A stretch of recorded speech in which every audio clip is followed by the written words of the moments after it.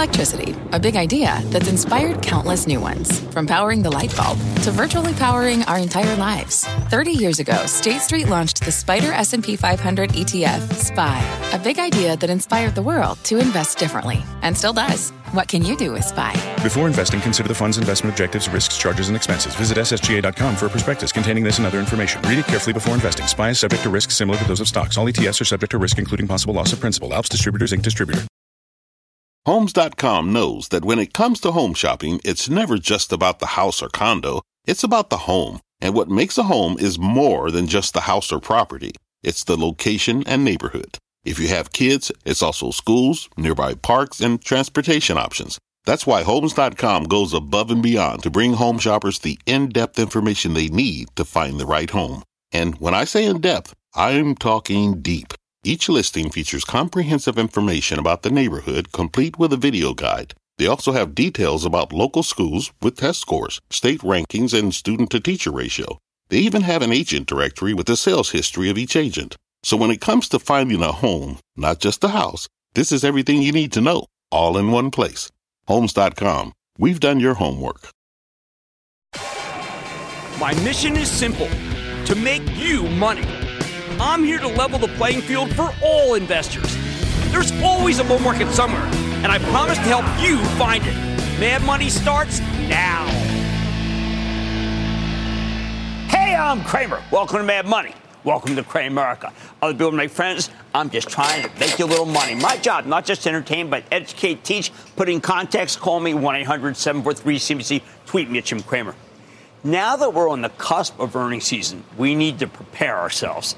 This is a time of tremendous opportunity, but it's also a time of constant mistakes that can cost you fortunes. The House of Pain. If you don't know what to watch out for. So rather than obsessing over today's action, was positive. Dow gaining 186 points, S&P advancing 0.70%, NASDAQ climbing 1.01%.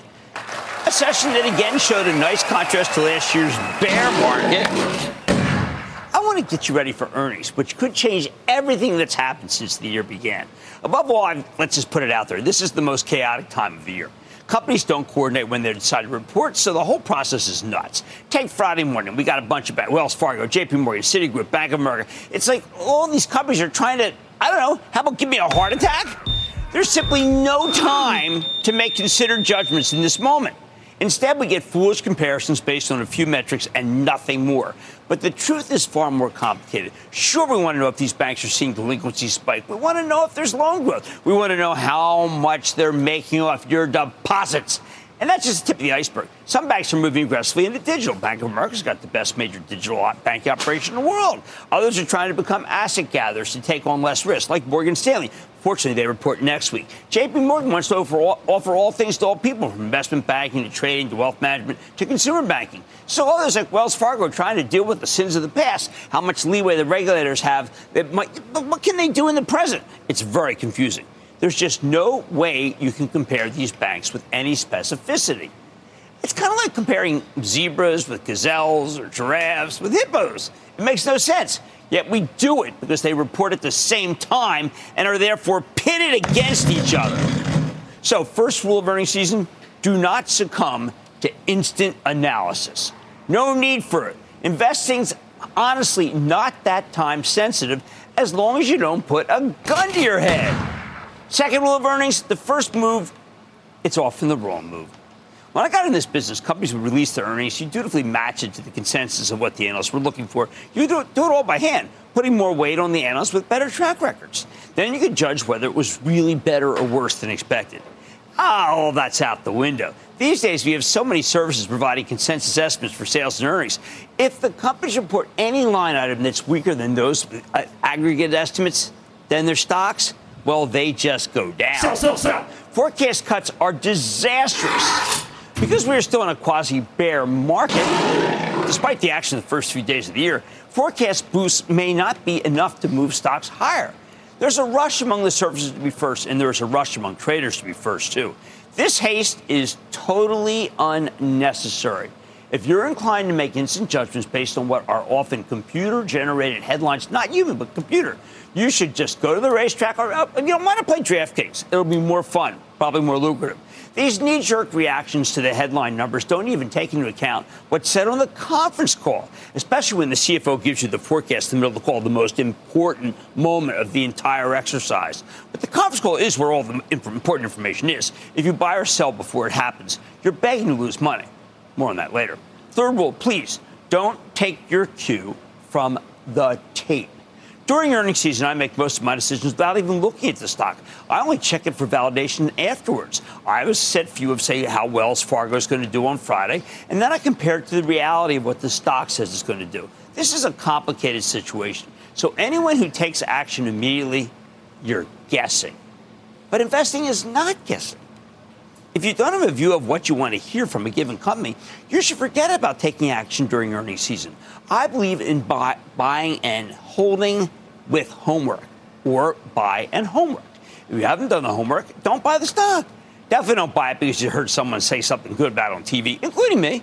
You need to know how you feel about a company yourself before you pull the trigger. You need to know what you're looking for from the results. I can help, but in the end, it's your call. This very morning, Squawk on the Street, David Krall and I talked about how some famous investors feel about the market right now. I demurred. They're entitled to change their minds, and they often do on the spot. So there's not much point speculating. In fact, I started my charitable trust and created the Investing Club to show you how Jeff Marks, my compadre, and I arrive at these decisions. That doesn't make them right, but at least shows you how we got there, because we play with an open hand. You see, everything that we decide, because that's what I wanted, even if it can be, of course, pretty embarrassing. How can I teach if you don't see or understand why I'm doing what I'm doing? But everyone else, and I mean everyone else, plays with a closed hand. Because informing the public simply isn't their job description, and it's because it's so darn embarrassing. That's why I'm so focused on revealing the thought process of professional money managers. I want you to know how it really goes on. And what matters here is that earnings season is very treacherous, and I show you that. Don't make it worse by taking action before you've thought through what's really going on. Don't take your cue from the tape or from some talking head. Fourth rule. If you haven't read the conference call, you won't do as well as the person who has.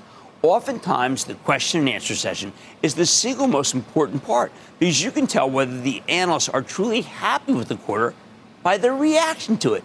If you get a positive question from an analyst who has a hold on the stock, one that includes a congratulations to the management, you might have a potential upgrade the next morning. You get 2 or 3 of these conversions on a conference call, and it could be time to pounce, because the stock's about to get some major endorsements. Finally, rule number 5, if you're not a professional money manager and you don't have a gun to your head, you don't have to do anything.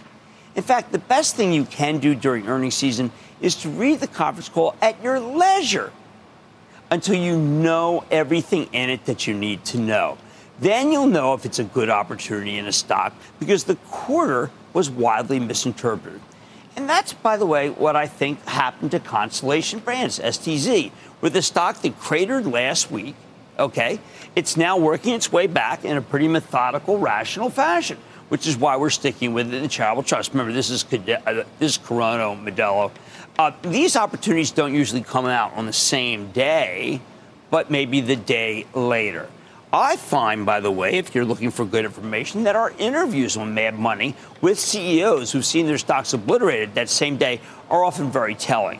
If they're saying they're going to be big buyers, either with the company's money or their own, you may have a terrific opportunity. And that's what happened right here when Bill Newlands, who's the CEO of Constellation Brands, came on. He made it clear that the company would allocate a lot more money for buybacks, given the huge decline in the stock in that very day session. So that's what you're looking for. And, of course, you can see, so the stock goes down here on an overreaction. Bill Newlands comes on Mad Money, says that things are actually not nearly as bad as people think, and that December's actually gotten better. And now the stock's working its way back to the point where we had a really terrific piece by Bonnie Herzog, one of my favorite analysts from Goldman Sachs, saying it's been totally misunderstood and it's time to buy. Remember, earnings season is about 3 weeks a quarter, 12 weeks in the whole year, just 12 out of 52, thank heavens. It's the hardest time to make decisions because there are so many decisions to make. That increases the odds that you'll make bad ones. So the bottom line, be careful, be prudent, and no matter what you do, don't be fast. This is a tortoise and the hare situation. So take it slow, because you definitely want Aesop on your side. Let's go to Phil in California. Phil. Hello, Jim. I'm a first-time caller and a long-time listener. My question is on Tesla. The valuation suggests an incredible growth of earnings and revenue, and the company is also a voracious user of cash. However, the demand for their cars is slowing down, and they also have a lot of competition as well, with most of these companies selling at around 10 times earnings. What do you think of the valuation of Tesla right now? Okay, well, look, the other cars are, candidly, they have internal combustion engines, but aren't that well, and they have to advertise a lot. ICE is going away. They have to advertise a lot. And frankly, when I look at Tesla, it has come down a great deal. Now, it's not one of my favorites, but let's remember, it is down a lot. Elon Musk has been distracted by Twitter, but I don't want to count him out. And it does make a lot of money. You said it burns a lot of cash. The important thing is it's extremely profitable for a car. Let's go to Jeff in New York, please. Jeff. Hello, Mr. Cramer. This is Jeff from Sodus in Western New York, Buffalo Bills country. Oh, my. It's so great that young man's come back, isn't it? That's fantastic, Hamlin. What's going on? The stock I'm calling about is a retail stock that's up 50% since October. All three of my kids have asked for their products this Christmas, and all their friends at school are wearing it. I also noticed a lot of old guys like me wearing their recently acquired brand, Hey Dude. What do you think of Crocs? Oh, I like Crocs. I wear mine. It's funny. My wife's not crazy about it, but they gave me a pair of Eagles brand Crocs. And I think it's a terrific stock, and it's going to continue because even though it's had a remarkable move, it is still very, very inexpensive on earnings. So Crocs is a winner. Be careful. Be prudent. And no matter what you do, don't be fast. On Mad Money tonight, with the price of natural gas collapsing, what does it mean for the future of Coterra Energy, which the CNBC Investing Club has in the charitable trust? I've got the CEO. Then the action in the home builder stocks is certainly flying in the face of logic. What gives? I'm going off the charts to find out. And come on and join Farmer Jim as we go off the tape to learn more about Back to the Roots, a company working to change the way you and I think about gardening.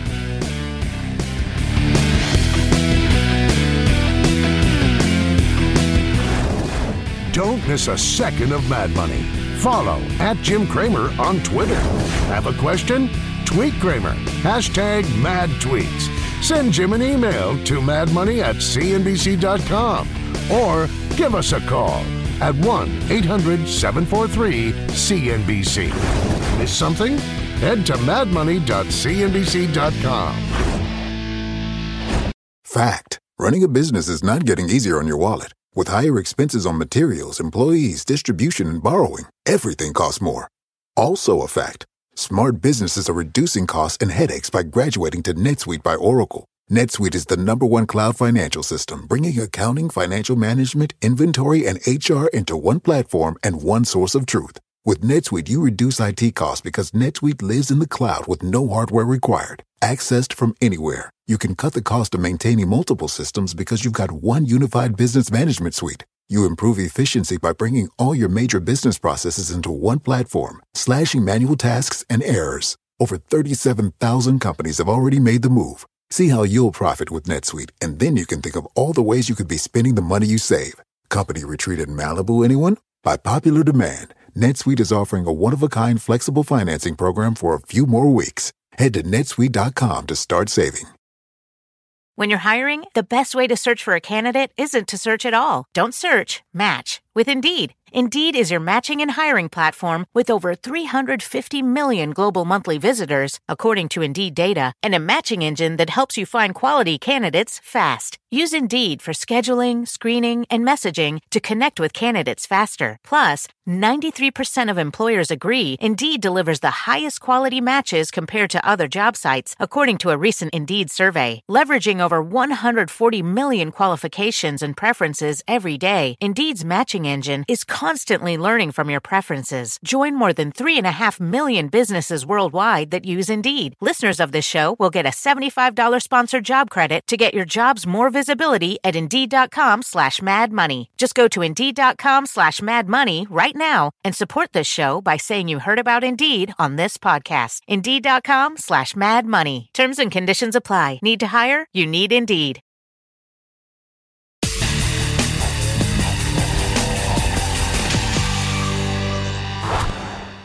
What do we do now with the now beaten down, largely natural gas plays like Cramer Fave Coterra Energy, which we own for the Charitable Trust? Here's a group that caught fire after Russia invaded Ukraine last February as the price of the underlying commodity soared. With more limited access to Russian gas, Western Europe has been desperate to import liquefied natural gas from the U.S., and Coterra's got great holdings. Remember, this is the company that's created by the merger of the Cabot Oil and Gas and Cimarex. We bought it for the Charitable Trust because it's got a generous variable dividend policy that gives you a huge yield, currently 10.9% based on its latest payout. But lately, the price of natural gas has just collapsed. It's now down 64% from the highs last August. And Qatar is also facing some company-specific issues. That's why the stock's fallen from 36 in June to around 25 today. So what do? Let's check in with Tom Jordan. Tom is the president and CEO of Coterra Energy. Get a better read on the situation. Mr. Jordan, welcome back to Mad Money.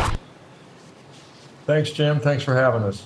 All right. So, Tom, we know that we have a very low price for natural gas right now, but that's weather related. But what do you think about the long-term constructive demand for both natural gas and oil with the way Coterra is set up? Well, we're bullish on both, Jim. That's why we have the portfolio we have. And, natural gas is somewhat ironic. If you go back a year ago, the forward strip was about where it sits today. And we were thrilled then a year ago, and today we're hanging our heads because of the year we've had. But prices are constructive on both oil and gas, and our returns are really extraordinary at current conditions. All right, now you did return in 2022 approximately $4 billion to shareholders, includes that tremendous progress on the big buyback and obviously the cash dividends. Do you feel that your properties will continue to allow you to maintain those large payouts? Without question. We have great properties. We like the mix of revenue between natural gas liquids, and oil. We're about 50% natural gas, 50% liquids. And that gives us stability through price cycles. We can never predict the price go forward, but we can control being good at the business, being disciplined in our investments, and really managing a prudent, healthy balance sheet. So we're in great shape. All right, so Tom, a lot of people question to me, for instance, I'm reading a Truist report recently, which talks about the idea of whether there was a true impairment that happened, and I'm going to read the sentence. In question was the 32 to 36% decrease for the Marcellus Shale properties in Pennsylvania, as only 25% of the reduction was related to the SEC 5-year rule. The reason I bring this up is because a lot of the analysts are split about the idea of how good Cabot's assets really were going into the merger. Well, let me just begin this way. I was just reviewing our economic results in 2022 through our drilling program, and I had the pleasure of overseeing two of the very best economic returns I've seen in my career. One was in the Permian, and one was in the Marcellus. These assets are performing extraordinarily well, and Jim, you know that it's all about investing capital. That's how you maintain your cash flow for the long haul, and we have great duration there. I'd love to answer any questions you have on our reserve issue, but these assets are terrific. All right, that does matter because I think, for instance, there's just a wide range of people trying to assess what Coterra is. I'll give you an example. We just got a Mizuho report today, very bullish, which says natural gas accounts for 70% of Coterra production, but only 40% of its revenues. But you gave us natural gas liquids. Tom, explain to us why it's so hard for people to understand the fact that you have two different terrific companies put together with one great CEO. Why is this so hard? Well, one is we don't look like anybody else, and people are always trying to put E&P companies in a box and comp them with their peers. And Coterra really is a new entity, and that's why we were so excited in bringing these assets together. We have some of the best assets in our sector, stability of cash flow throughout commodity cycles, and we have an organization that will go at any challenge we face. But we're hard to compare with others, and we get it. We're going to have to perform over time, and I really look forward to silencing our critics as time goes on. Well, I have to tell you, one of the critics mentioned me about Coterra. I said, okay, so imagine it had been a cold winter in Europe. Imagine if Russia had done a little bit better in the war. We'd be talking about Coterra at 50. So let's give Tom Jordan a little break. You've got the worst natural gas market ever, and you still intend to return a lot of capital to shareholders. Well, I don't get the let's give Tom a break very much, Jim, so you just keep banging the drum, will you? All right, so let's get back to some of the natural gas geopolitical situation. Where do you see we can max out, given the fact that you don't have a lot of pipe coming from Marcellus? If you did, it would be just a dream come true for Coterra. Well, the nice thing about Coterra is we also have great assets in the Anadarko and the Permian in addition to our Marcellus. So our ability to bring additional gas volumes are not solely constrained to the Marcellus. Now, we do long for new natural gas pipelines. I remain an optimist on that. It makes too much sense, not only for the United States, but for the world. And, I remain hopeful, and we're going to continue to push that. But we have lots of different levers to pull when it comes to growing our gas volumes.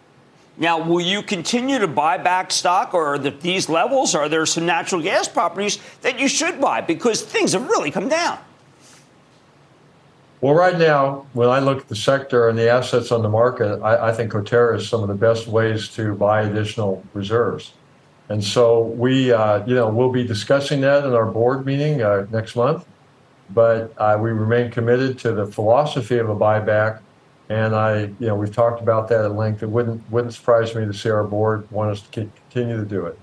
And the last thing I wanted to know, I was with someone who's very big in your industry yesterday and said, well, you ought to ask Tom, are we the most powerful force in oil and gas in the world today?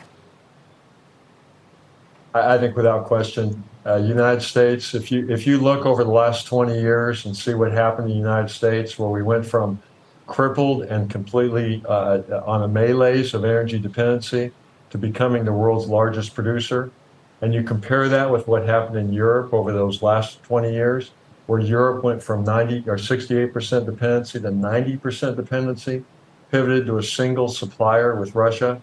The United States is in the catbird seat here. We have the strongest energy security of any nation on the planet, and the ability to evangelize that energy and support our allies. I just hope we don't squander that. Well, I'll tell you, if there are people like you involved, I doubt we will, because you're a great spokesman for both the industry and for Coterra, as you have been for years since you've been coming on the show.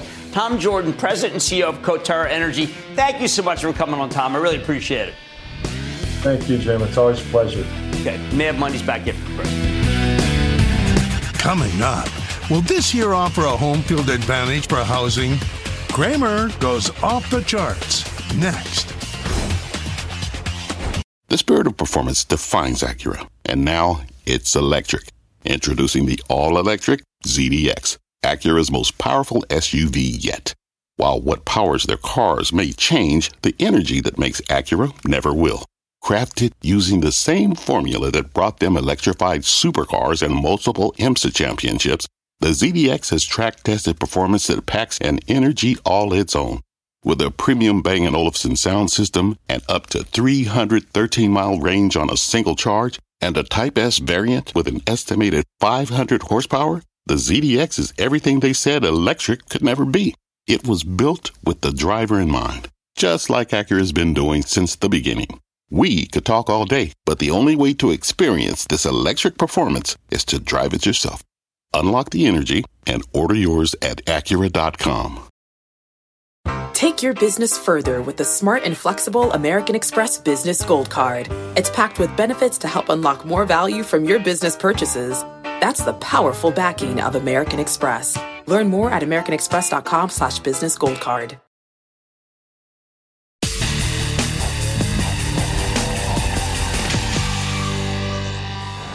Every time you hear Fed Chief Jay Powell talk about taking unpopular measures to beat inflation, you got to believe him. I know we've finally gotten some slowing economic data in recent days. Terrific. And that may mean maybe the Fed will be less aggressive with its rate hikes, but it doesn't mean the rate hikes are over. Far from it. Maybe it's the difference between maybe a 50 basis point double hike, a normal 25 basis points, But there comes a point where I think you and I understand the negativity starts to be baked in. And because the market's a forecasting machine, we tend to bake in the negativity long before the bottom, before the Fed finishes tightening, before the industries most threatened by higher rates stop getting hurt. Of course, that's why the attitude on Wall Street is overwhelmingly negative. Even though we've had a nice rebound since last week, this year's been pretty good so far. Things are still getting worse, though. And we know the Fed's not done bringing the pain unless we get a multitude of data points that say otherwise. And I'm not just talking about a cooler CPI number on Thursday. However, that doesn't mean stocks in the impacted industries can't bottom. You just need to figure out if the bottoms are sustainable. That's what's important. So that's why tonight we're going off the charts with the help of longtime friend of the show, Dan Fitzpatrick, terrific technician, founder of Stock Market Mentor, regular contributor to RealMoney.com. See, Fitzpatrick points out something interesting. We all know the Fed's going to keep raising rates in order to slow down the economy. They say that over and over again. They want to beat inflation. We know that rate hikes tend to have the most direct impact on housing because as mortgages get more expensive, demand tends to evaporate. So you'd think the home builders would be awful stocks here. But the charts are telling a very different story. And this is really kind of a strange, it's a conundrum. In fact, virtually every single home building stock has outperformed the market since the fall. Fitzpatrick points out that many have broken out of their bases. Hey, some of these are up more than 30% from the lows. The action of the home builders flies in the face of what we think we know about the industry and the business cycle. If you believe the conventional wisdom about a Fed-mandated recession, it makes zero sense for these stocks to rebound like this. Nothing I'm about to show you makes any sense at all. So here's what's happening. Look, this is a tremendous time of uncertainty. We don't really know what the big picture inflation data will look like over the next few months. We don't know what the Fed's longer-term game plan will look like. We don't know when Jay Powell will stop the hikes, make them smaller, pause for a bit, wait for more data. Sometimes when the fundamentals are unknowable, though, it makes sense to forget all the big picture speculation, all the fundamental speculation, and just focus on what the darn technicals are telling us, the charts. As Fitzpatrick sees it, the charts are screaming that it's not too late to buy the home builders. In fact, you should still be buying them hand over fist. Just check out the daily chart of the Dow Jones U.S. Home Construction Index, which contains the major home building stocks. Putting aside everything we think we know about the Fed and inflation and housing industry, Fitzpatrick thinks this chart looks tremendous. He points out that we're really looking at a classic reversal pattern. Okay, look at this. See? This is the head. We see we've got the shoulder, the head, and the shoulder. That's called an inverse head and shoulders pattern. It looks like an upside-down person. So what I always like to do is draw it like that, okay? And with a lower head representing the bottom between two shallower shoulder bottoms, not to be confused with the shampoo. With an inverse head and shoulder, you get a series of lower lows, okay, lower lows, and there's a higher low, which signals the reversal is at hand. The idea here is that a series of lower highs and lower lows will ultimately turn into a space of sideways trading action. And that's what happened to the home construction index from last April through late November. Okay, so that's what you're looking at, where the index finally started breaking out. As Fitzpatrick sees it, the home builders bottomed in June, all right here. And the group finally formed a new uptrend in December. And see that blue line? It's broken out to a new high. So again, this is that long-term shoulder, and then that head, and then the shoulder again. And it does make perfect sense, and it has broken out. Now, does it make sense that the home builders would have bottomed this summer? Look, we got very negative on everything that gets hurt in a recession during the spring and summer, right? Maybe these stocks got too down and out, even as we know mortgage rates will keep rising. Although, by the way, they're actually going down a bit of late. Another counterintuitive thing. As you can see from the bottom of the chart, which shows the relative strength index of the home construction index versus the SPY, the S&P 500 ETF, this group's become an incredible outperformer over the last couple of months. The chart says something good is happening here, even as the hedge fund playbook, what we think of as when you become a hedge fund manager, says it is too early to bottom fish the home builders. See, hedge funds would be shorting the home builders here, betting that the Fed's going to get. Jamie Dimon said they can take rates up to 6%. He runs JP Morgan. Well, this would be a disaster to own if that's the case. But so far it hasn't been. Maybe the chart senses something we don't. In that case, Fitzpatrick wants to pick the strongest of the bunch, and from a technical perspective, that is Lennar, L-E-N, which has the added advantage of being among the best run players in the industry. He points out that Lennar is currently outperforming 91% of the market with a steady relative strength line. It's a clear winner in a lousy environment. At the same time, the analysts are projecting 2023 will be a down year for Lennar. Well, how is that possible? Usually that's bad for stocks, but the chart's been doing really well. As Fitzpatrick sees it, that means there's a very good chance the negativity has already, again, been baked in. And that is really what you're talking about in this. Baked in. I really want everybody to understand that because it's impossible to get your head around it if you think, well, hold on, right now this is going up when the Fed keeps tightening. I want you to check out, this is Lennar daily chart. Fitzpatrick notes the stock bottom last June, okay? Last June. And is now run more than 50% off its lows. You can see a high volume reversal in June. This is where you check the volume. See that? After getting clobbered, Lennar came roaring back with a massive volume spike. And that means we had emphatic buyers. And those buyers were right. Back in October, when the S&P 500 printed a new low, when everyone was terrified that the Fed would have to obliterate the economy to beat inflation, Lennar stock was still up 12% from its June low. I mean, this is rather incredible here. Now, take a look at this. It tells Fitzpatrick there's a strong demand for this home builder versus the broader market. That's not all. He likes that all of Lennar's key daily moving averages are headed higher, with the 50-day above the 150. Okay, the 50 is red. That's going above the 150. And get this. The 150 is above the 200. That's exactly what the chartists like to see because it signals we've got a healthy uptrend. 200 is green. The blue just passed that. That's very important. Fitzpatrick identifies 4 key phases of this move. First, Lennar broke out above its key moving averages in late October. Okay, so we can see the breakout. Second, the stock broke out of its base in early November. Breakaway. Okay. At that point, Lennar topped out at $90. And you can see that this is the $90 level, creating a new ceiling of resistance. Third, in December, it blew through that ceiling as we got more encouraging data on inflation. The $90 ceiling then becomes a floor, okay? Finally, Lennar held at 90, and it's now pushing higher up to 96, and it's changed as of today, further confirming the uptrend, which is really amazing. Will you look at this? This is when the Fed's having the most aggressive tightening in its history. While Fitzpatrick would like to wait for a pullback here, he thinks you might not even get one given the strength of the stock. That's why he wants to stick with Lennar unless it breaks down below the 50-day moving average, off roughly 10% from here, in which case, yes, his thesis is done for. So it's got to go down below that. So let me give you the bottom line of this entirely counterintuitive segment. The charts, as interpreted by Dan Fitzpatrick, suggest that we're looking at a truly counterintuitive bull market in the home builders. And even though that's not supposed to happen at this point in the business cycle, the bulls keep running anyway. Maybe it can continue with Lennar being the leader and the one to buy. Let's take calls. Let's go to Bob in New York. Bob. Hey, Jim. A few weeks ago, you were speaking with Barry Sternlicht of Starwood, and at that time you mentioned to him that you would be running to his stock. A short time after that, you did an analysis of REITs you thought highly of and others, well, not so much. A glaring omission in that analysis, Jim, was Starwood, and I can't square that circle. Can you clarify for us? Boy, is that a great question, Bob. And what had happened is that I became a little more queasy about commercial real estate, given the fact that a lot of the buildings that people have in the city are kind of empty because of the way that the work from home movements occurred. I still believe in Barry. I do want Barry to come on the show and break down Starwood Properties. He did it once before when the stock was here, then immediately went to 24.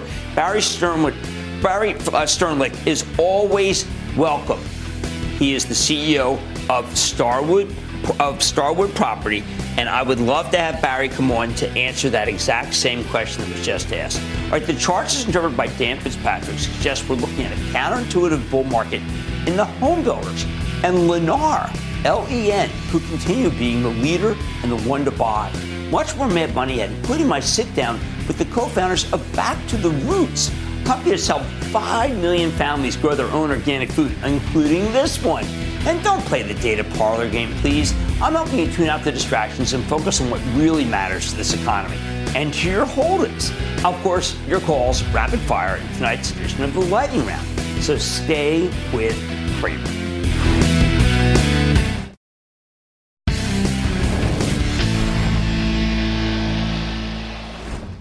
We've had the great fortune of being able to do this show for nearly 18 years. And one of the most rewarding things for us is when we see a company we profiled in its earliest days grow up into something major, especially when it's in an industry that's so near and dear to my heart, gardening. Way back in 2016, we spoke with a company called Back to the Roots, a privately held startup selling indoor gardening kits and other ready-to-grow products, along with organic ready-to-eat foods. At the time, they had about $10 million in annual revenue. 6.5 years later, Back to the Roots sales have grown to roughly $100 million. In fact, it's now expanding to become a full-service outdoor garden company. Yesterday, we had a chance to catch up with the terrific co-founders and co-CEOs of Back to the Roots, Nikhil Arora and Alejandro Velez. Take a look. Mr. Velez, Mr. Arora, welcome back to Mad Money.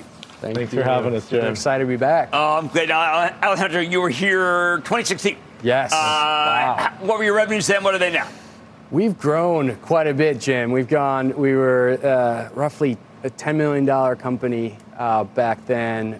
We've grown 10x in terms of consumer sales. It's been a crazy last few years since we were on. We're super excited to be back. And Nikhil, I can tell that you are no longer just indoor. You got a lot of things going. So give us the big plan. Yeah, we've expanded from just indoor gardening kits to now outdoor gardening solutions to all 100% organic with this kind of focus on sustainability and the next gen. And we now have organic peat-free soils, U.S. farm seeds, vegan, 100% plant and mineral-based fertilizers. So just really trying to make it easy for people to grow organically inside or outside. Okay, my worry would be that if it's organic, it's too expensive. Yeah, and that is in most categories. That's actually the case where there's a premium to be able to grow organic food or really any category. With soil, it's actually a really cool opportunity. We actually have our soils at a discount to conventional soils. You're telling me that because I'm a gardener. Yeah. That a peat-free actual dirt 100% organic, Jim. is cheaper than the other stuff that I buy. That's right.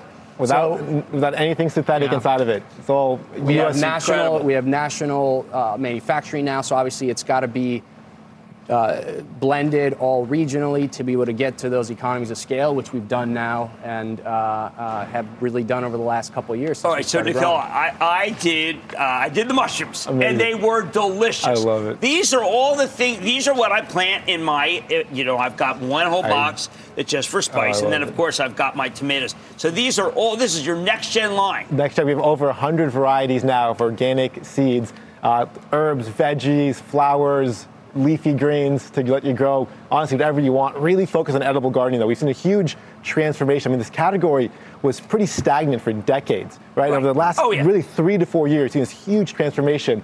Younger folks coming in, a much more diverse set of gardeners, people growing edible food now, not just lawns, and this kind of huge focus on sustainability, people wanting to remove toxicity from their gardens. So it's just been super fun to see the transformation in the category, and it's what we've been doing for the last 10 years. We've been now. at this a decade, but we literally feel like this is just our warm-up. Overnight 10-year success. Yeah, exactly. Now, people hear all this stuff and they say, wait a second. Have they compromised? Have you compromised on your values? When I first saw you, and I see that you are a B Corp, means that is the seal of approval. Being a B Corp is so important to us. I think for us, sustainability, it's got to be accountable. I think it's got to be measured. I think what we love about the B Corp, it's measurable. And even like one of our partners, Walmart, they launched this Project Gigaton and letting suppliers track their emission savings. So we're now like a Project Gigaton Gigaguru, which is our highest level of sustainability achievement at Walmart. That's 3 years running. So for us, like any opportunity we have to be able to lean in and kind of measure and track our sustainability metrics is really important to us. All right, so I know it's still too far from gardening season, but when I get there, where am I going to go to get these products? You can now go, and it's crazy since 2016 because we've now grown distribution over 15,000 stores. And really what makes us super proud is the opportunity to make this accessible to all. We want every single family, every single kid, Jim, to be able to garden at home. Well, look, I think you're absolutely right. And what happened, by the way, to the magic mushrooms? I know they're not magic, but they were sure darn delicious. You're still doing it? Oh, yeah, absolutely. We have a whole line of indoor grow kits, which you can find accessible at your local store today, too. And, I think one of the things, too, is the grow kit line and really just got us into every single home, every single classroom in America. And, Jim, we talk about this is about the next gen as well. Like, we want to get not even like millennials. We're saying we want to get Gen Z. One of the things we actually have just partnered with Target and wanted to play it live with you, but didn't have it ready, but wanted to get you. We have a Fortnite and Target partnership. We literally just launched a video game, Jim, all around urban gardening. So the idea is let's get kids and Gen Z to be able to get excited about gardening. Sorry, I missed that. But look, everyone knows I'm a gardener. I did the mushrooms. It was absolutely terrific. I am so excited that you're doing this. This matters greatly. Not just for people who have never gardened. This is where you start. Yeah. For gardeners like me, this is the kind of stuff we've been waiting for. That's Nikhil Arora and Alejandro Velez, co-CEO and co-founders of Back to the Roots. From Jim, 2016 can I say one more thing, What's Jim? that? I'm just super proud. When we talk about next gen, we mean this, and not even Gen Z, but even 5 and 6 year olds. So literally this May, we're going to be going. Have you heard of the Home Depot's Kids Workshop? Sure. Happens every month. 500,000 kids will be out there. We're actually donating kids over 10 seed packets per kid. So 500,000 kids will be growing 100% organic seed packets by Back to Roots at the Home Depot Kids Workshop. I am so proud of you guys doing it. Thank you so much. Right. Bad Money's back after the break. Coming up, Cramer wants to hear from you. Your calls on the Thunderous Lightning Round. Next.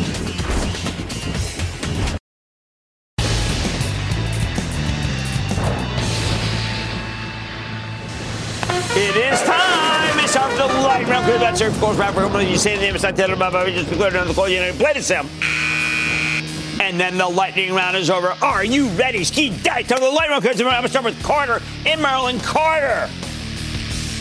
Hi, my name's Carter. I'd like to shout out my business teacher, Mr. Mark. I was wondering what you think about NVIDIA Corp. Okay, NVIDIA is a terrific company, but it sells at a very high price earnings multiple. And we have cooled on stocks that sell at well above average price marketers. So multiples. So we have pulled back a little bit and sold a lift for the charitable trust. Still have some, though. Let's go to Mark in New Jersey, please. Mark. Hi, Jim. Mark, love your how energy. are you? Thank you very much. What's in your mind? Okay, I'm looking at your position on EVgo stock, long term. Oh, you know what? I would love to recommend it because I was just going with Ben Stone about the charging stocks. But our biggest fear is, again, losing money and does not fit our criteria anymore for what we're recommending on Mad Money. Let's go to Richard in New York. Richard. Hi, Jim. Happy and healthy New Year to you and your family. Oh, thank you, Richard. Same to you. What's going on? I'm calling about AQN, Algonquin Power and Utilities. They're a supplier of electricity, gas, water, and renewable energy throughout the U.S., Canada, Chile, and Bermuda. They missed their last quarter earnings estimates, but beat sales revenue. The stock has right, I know, but when they miss the last, here's the problem. That stock yields 10%. That, to me, unless it's an oil gas company, is absolutely a red flag. So I cannot just say I like it. That's that level I get nervous. Let us do more work and come back. I need to go to Brad, Minnesota. Brad. Hi, Jim. I like your show. Oh, thanks, Brad. Thank you for calling. What's going on? I noticed a lot of insider buying in Energy Transfer Partners. Should I buy more? You know what I think's really interesting? I used to really dislike this company, and I felt that they were profligate, and that I didn't think that Kelsey Warren had a real good handle on the financials. I now have come around to thinking that ET is actually a very good stock. I can't believe I've said that, but times change, and it's become a better stock, and I'm with you on it. I think it's done a good job. Let's go to Joe in Illinois. Joe. Booyah, Jimmy. Booyah, Joe. Booyah. I like your thoughts on medical property trusts. Thank you. This one, I don't like that particular part of the real estate investment trust. I think that they are too high yielding, which therefore causes me to be concerned that they will not be able to make the distribution. That happens to be the way I look at them. It's a broader, sweeping way, but it has kept me out of trouble over multiple years. Let's go to Mark in Massachusetts. Mark. Booyah, Jim from Massachusetts. How are you? Excellent. I'm doing fine. How are you? Very good. Wanted your take on a Massachusetts company, Accelus Technologies, ACLS. They just reported unbelievable numbers. I mean, I've got to tell you, some of these companies in this business are doing amazingly well, and you got to hand it to them. You got to end the negativity when they're doing well. And that, ladies and gentlemen, is the conclusion of the Lightning Round. The Lightning Round is sponsored by TD Ameritrade. Coming up, there's something new every day. Cramer shares an approach to the market that's tailored to you. Next.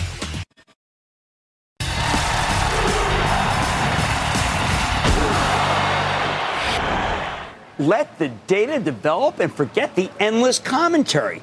The U.S. economy is not a game. It's going to do what it's going to do, and it's meaningless for anyone other than Fed Chief Jay Powell to bloviate about it. I know that practically every day we get some sort of update about it, some piece of data, some comment from a Fed official that impacts bonds in the stock market. It's a very compelling parlor game. It inspires constant trading, gives people like me an endless swell of content. Let me ask you, is that what we want?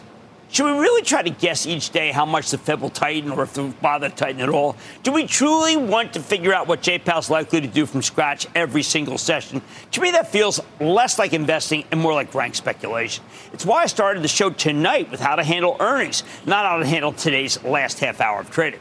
Look, everyone has an opinion, but I think this chatter is a foolish guessing game. You're much better off searching for quality stocks that work regardless of what the Fed does. If you play this part of the game, you are liable to be captured by fear and miss the main chance. We know the Fed has said endlessly that it's dependent on the data before it makes its next move. Right now, they want to err on the side of stamping out inflation. That's what these Fed officials say almost every time they're interviewed. And each time the market reacts because it's somehow regarded as new information. Frankly, that is just silly. The real information comes from the economy itself. Jay Powell's not going to stop or even pause the rate hikes until he sees a string of disinflationary numbers. That's what he's told us. Take the man at his word, for heaven's sake. Yet commentators act like every single piece of information is somehow a game changer. Last Friday, we got 3 different softer macro numbers, lower than expected wages, slower factory orders, and a weakened read on the service economy. For a couple of days, we heard about the importance of these numbers nonstop. And we forgot them entirely. Thursday, we'll get a new consumer price index number. It'll be either too hot or not. We'll have another wave of commentary about what the Fed will do. Hey, maybe it'll be completely, maybe it'll undo the rally from last Friday. Maybe it'll spur more speculation about what will happen next. I say this is all an idle guessing game, and it should stop. The data will come in as it comes in. The Fed will make its decision the way it wants to. I don't know a soul who's correctly predicted all of Jay Powell's actions during this tightening cycle. However, I do know hundreds of people who got it wrong, including Fed presidents, governors, both current and former, and most importantly, a host of billionaire hedge fund managers. I say the data is the data. Right now, people are predicting a minus 0.1% number for the month-over-month CPI reading. Terrific. But if it comes in positive, lots of commentators will tell us we're in trouble. That's too hot. If it comes in at, say, 0.5% or more, we'll hear that the Fed really needs to crack down because it's crazy out there. Be ready for a crash landing. Here's what you really need to know. We're trying to own, not rent, stocks of companies that make real things and do real stuff at a profit. We want companies that return some of those profits to shareholders. We want their stocks to be priced relatively, let's say, reasonable to the market. That's the plan. If a given piece of data allows us to invest in a company that fits that criteria, we'll buy it. We'll buy it for the charitable trust as part of the CNBC Investing Club. If not, we'll hold off. That's it. That's called investing. Don't play the part of the game. Invest in great companies and don't let the nonstop Fed speculation keep you from doing that. Believe me, the chatter has probably kept more people out of good stocks than in them. So don't be confused. Do not be scared. Find things you like and let the market come to you. There's nothing more to it. I'd like to say there's always a bull market somewhere, and I promise to try to find it just for you right here on Mad Money. I'm Jim Cramer. See you tomorrow. This podcast is supported by FedEx. Dear small and medium businesses, no one wants happy customers more than you do. So you need a business partner just like you. Like FedEx, who understands your passion for serving your customers because they have the same commitment towards you. That's why FedEx offers you picture proof of delivery, packageless and paperless returns, as well as weekend home delivery to 98% of the U.S. on Saturday and 50% on Sunday. See the FedEx service guide for delivery information. What's more, FedEx Ground is faster to more locations than UPS Ground. Trust FedEx for timely deliveries. See what FedEx can do for your business. Absolutely, positively FedEx.